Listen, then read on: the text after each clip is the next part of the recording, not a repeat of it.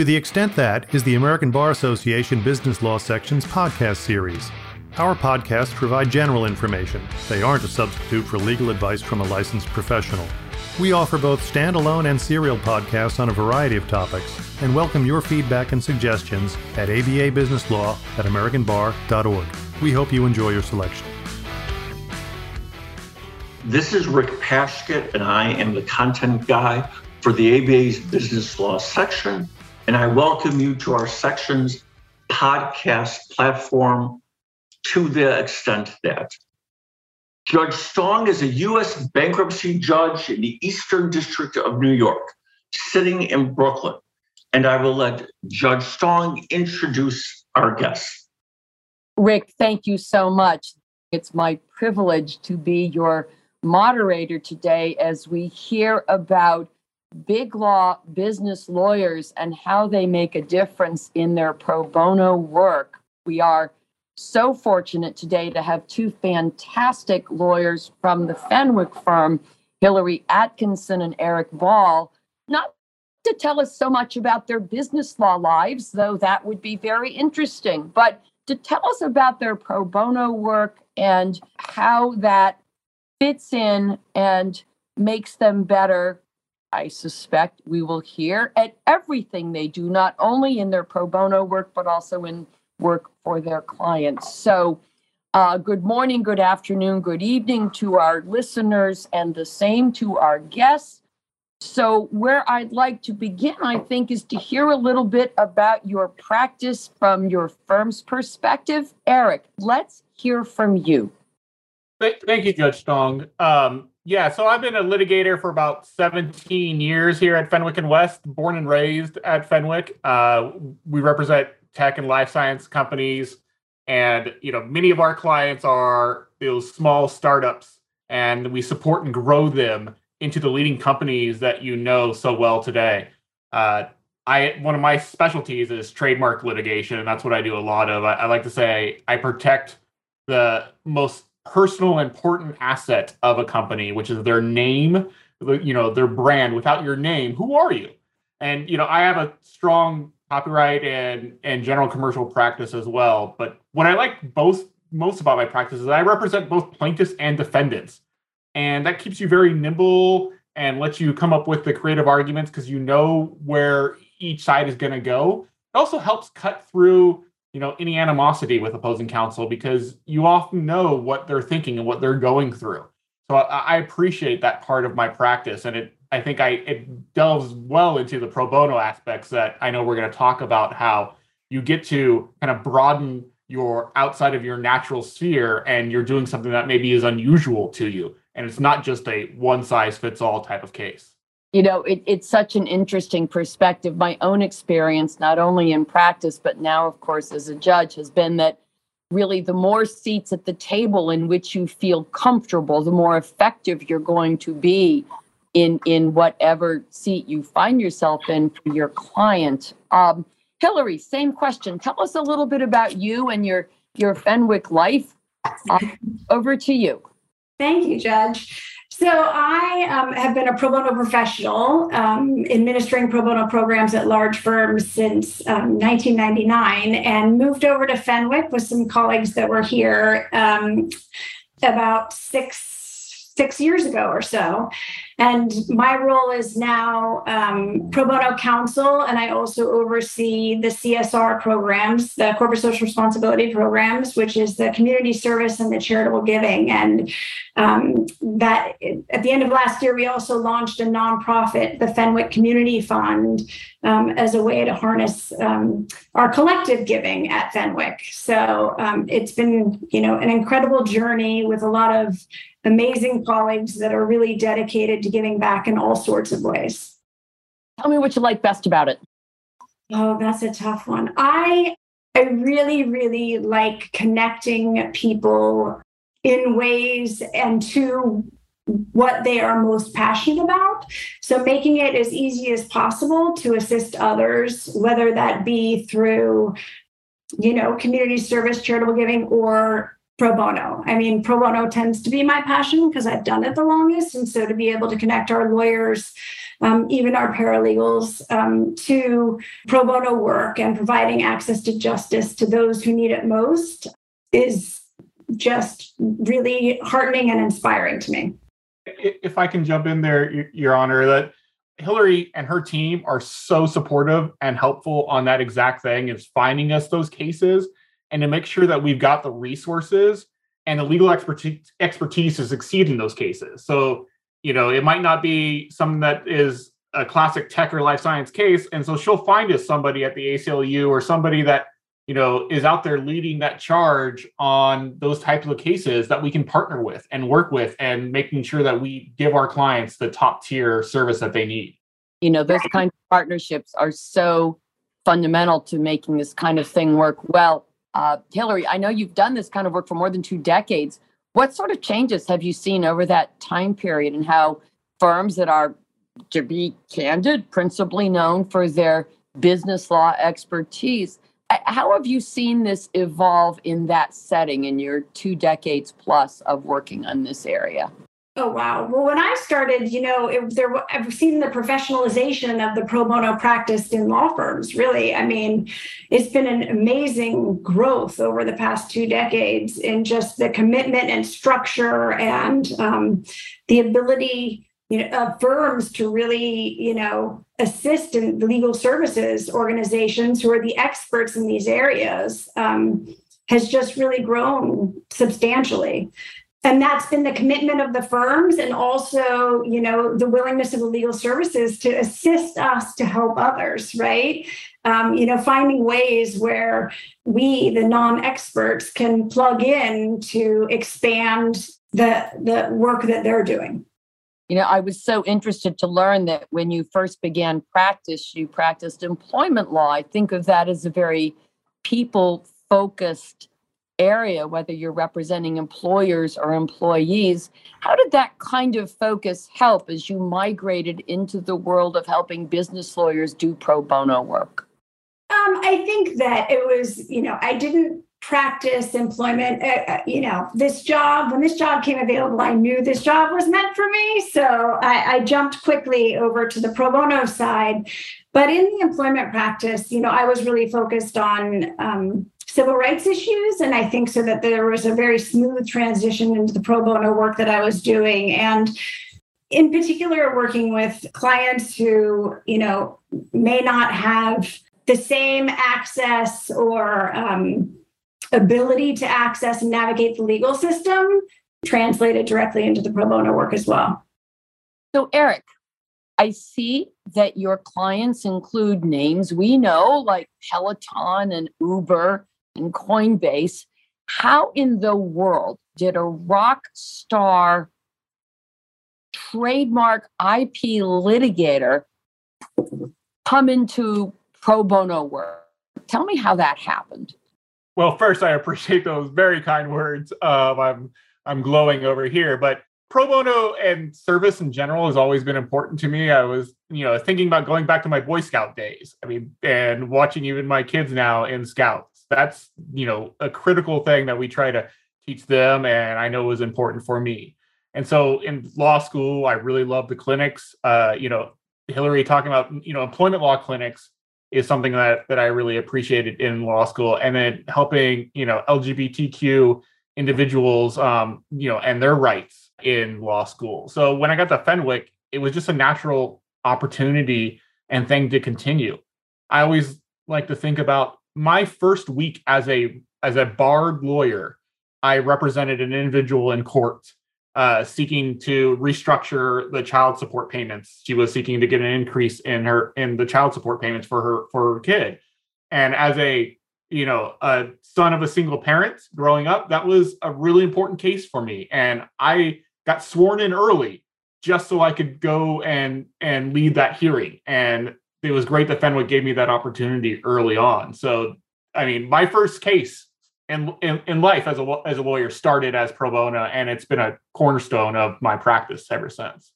So Eric, I want to follow up on that. I think sometimes younger lawyers, especially even law students, may be concerned and not willing to say it out loud, that if they express an interest in pro bono, in not only helping the big, fancy paying clients of their firm, but also using their skills and their talents and their head and their heart to help real people with problems who wouldn't know how to find a lawyer, never mind be able to afford one.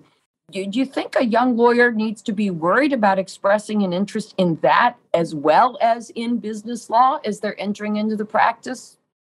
No. I mean, you just got to do it. And don't be afraid of following what you know is right. And, most firms and the ABA and a lot of other places have almost a request or a mandate that you support and give back. And no one's going to shortchange you for giving back to the community. We're all, as lawyers, very privileged, and I'm thankful for that. And I think people should be encouraged and awarded, for giving back to their community for all that the legal community has given all of us. So yeah, I definitely, think that we should further, any junior attorney doing pro bono. And I agree with that. And it's such a great experience for whether you're a summer associate or a fall associate at a big firm or just a junior attorney in general to get involved. Like, it gives you the opportunity to have direct client contact, to develop skills that are going to be critical for your practice going forward. And it's just an amazing way to make a real difference to somebody's life. So I'll be that hypothetical law student, summer associate, first or second year associate, maybe coming off a clerkship. And here's the question that I would ask you, maybe at my first day lunch, or maybe we're waiting for a flight that's been delayed. Do you really, really think I can depend on the fact that the firm will not think I'm less serious about business law if I'm passionate about, for example, Eric, I know an interest of yours, gender equality. How can I be sure of that? I worked awfully hard to be a lawyer and to get a job at this great firm, and I don't want to hurt that. I mean, from my perspective, I hope I show my belief that you won't be looked at as a lesser lawyer by the fact that I'm doing that pro bono myself. That I'm encouraging others to do it. For lead by example kind of starter. But it also, at Fenwick, we encourage even our associates to come up with their own pro bono projects, not just to have Hillary to design all the programs, but if there is something that you like in the community that you see a need for, we have a whole pro bono committee that reviews those and says, well, yes, that is something that we think is a pro bono service. So we give those opportunities to take that entrepreneurial spirit and go out and lead your own pro bono project. So I think that gives an extra angle to the associate that says, like, look, we're asking you to kind of take charge of your own career and do that. It also as Hillary said, it's a great way to learn new skills and build those skills. Maybe you won't get a deposition quickly in the $1 billion case, but you can in a pro bono case, and you can take those opportunities to get in front of a judge much more quicker in a pro bono case than in the $1 billion bet the company litigation. My first Second Circuit argument was in a pro bono case. The firm was appointed by the Court of Appeals. I'm familiar with that dynamic. Hillary, what would you add?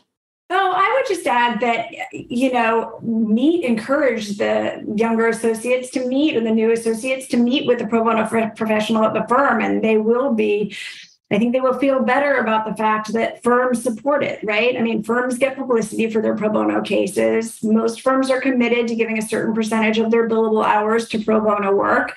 And there is a benefit for the firms to do the pro bono work as well. A lot of us are doing now partnerships with our corporate clients too, to help, us, build those relationships and encourage our, business clients to get involved in pro bono too. So there's definitely, I think there's definitely benefits for the firm above and beyond business benefits, I should say, above and beyond, all the reasons we know we should be doing pro bono work.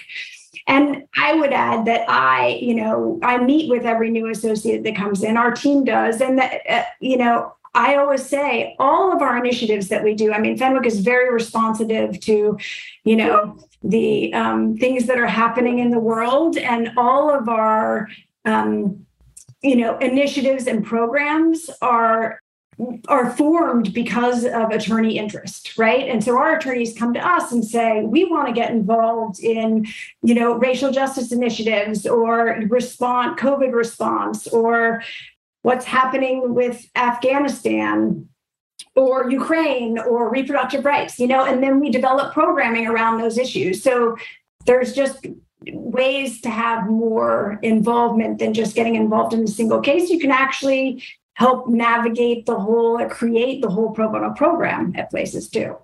So staying with that thought, your pro bono counsel at Fenwick, what advice or tips would you give to a firm that's thinking about establishing a pro bono counsel role in their firm? Absolutely do it. I don't know how any firms can manage pro bono without the role and people behind it to help administer the program.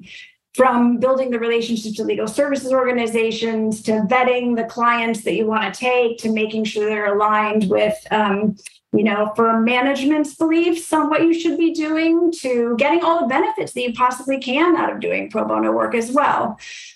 As a practical matter, does this work even at an in-house legal department? What do you think? Pro bono work or the pro bono counsel role? Pro bono counsel, pro bono. Oh, it'd be wonderful if in-house counsel had, if in-house legal departments had pro bono counsel. I don't know of very many that do, but I mean, I would encourage that too. It's absolutely wonderful. Hillary, I just add some of these, some of the in-house legal departments are so large that they're mid-sized law firms in and of themselves. So I think those are good opportunities to start having pro bono counsel at some of those larger companies. And they've probably got some of the needs and some of the same opportunities to be sure that their attorneys are satisfied and engaged and getting boots on the ground practical experience and feeling that they're still, addressing the kinds of things that maybe made them want to be a lawyer in the first place. So much can be done so effectively, and certainly courtroom lawyers know this, from stories, from narratives. Eric, is there a story that really stands out, a person, a result, a resolution, when you think about your pro bono cases or those of your colleagues? Tell us a good story. Yeah, well, I'm particularly proud of the team's recent, success in what we call the administrative fees case. Our litigation, working with the ACLU of Northern California, Bay Legal, and our great partners at Lawyers Committee for Civil Rights, SF, our litigation was a catalyst for wiping out over $500 million in debt for Californians in this past year.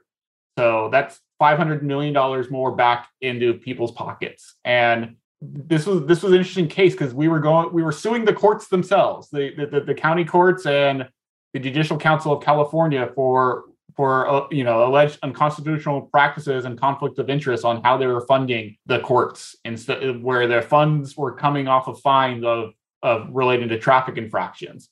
And with our litigation and the political pressure, the governor and the legislator wiped out all that past debt. They dropped the fines from $300 to $100. They fixed how they were implementing some of those fines. We think there's still work to do because we think the fine should be gone altogether, and we're still working on that. But it's been such an amazing experience, working with the courts as the defendant on them, but also working with them to help address these issues. Working with the Chief Justice of California's office, the Judicial Council, and the county courts. Been a really interesting experience for myself, and I think all the associates on the team, and working with all of our partners too. Like I said, with ACLU, Bay Legal, and Lawyers Committee, it's been so amazing to interact with them and learn from them and how they run all their cases of this type. So $500 million literally gave me chills. A creative approach, simultaneously assertive and collaborative, it sounds like. You say one of the best parts was working with the courts. I'll say the claim sounds novel, creative. Let me ask you this. Does this kind of pro bono experience, do you think it makes you a better business lawyer? Think it makes your colleagues better business lawyers? 100%. I mean, because like I said at the beginning, it provides you those new and different opportunities, get you out of your comfort zone, makes you just more creative that you can take back to your classic business and IP and tech practices. You know, if you're only doing one type of litigation day in and day out, I think your arguments can get a little stale. And I think, you know, energizing yourself by doing something a little different, I think is a really great way to become the best lawyer that you can be. So maybe that's a way to think about it, whether it's the corner office partner or the first year or summer associate. If the question is, do you want to be the best business lawyer you can be, then reach out and take a pro bono case. I like that. Any advice, Eric? What would you? Yeah. Mine again is, you know, the answer to one of your earlier questions, just do it. Don't be afraid. Do the pro bono.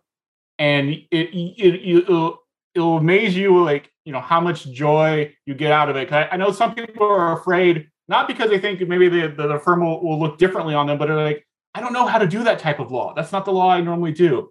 But just, there is support for you there. There's the individuals like Hillary and her team and there's other organizations like the ACLU or Lawyers Committee of Civil Rights that were there to help you and make you be the best lawyer that you can be. And so that's the thing I say the most. Don't be afraid and just do it. Don't be afraid and just do it. I think we have a title for our podcast. Hillary, anything to add? You get the last word. I would add, just figure out where your passion is. It's an opportunity to do what you're passionate about that you might not be able to do in your ordinary business practice, and go with that. And to follow up on Eric, just do it.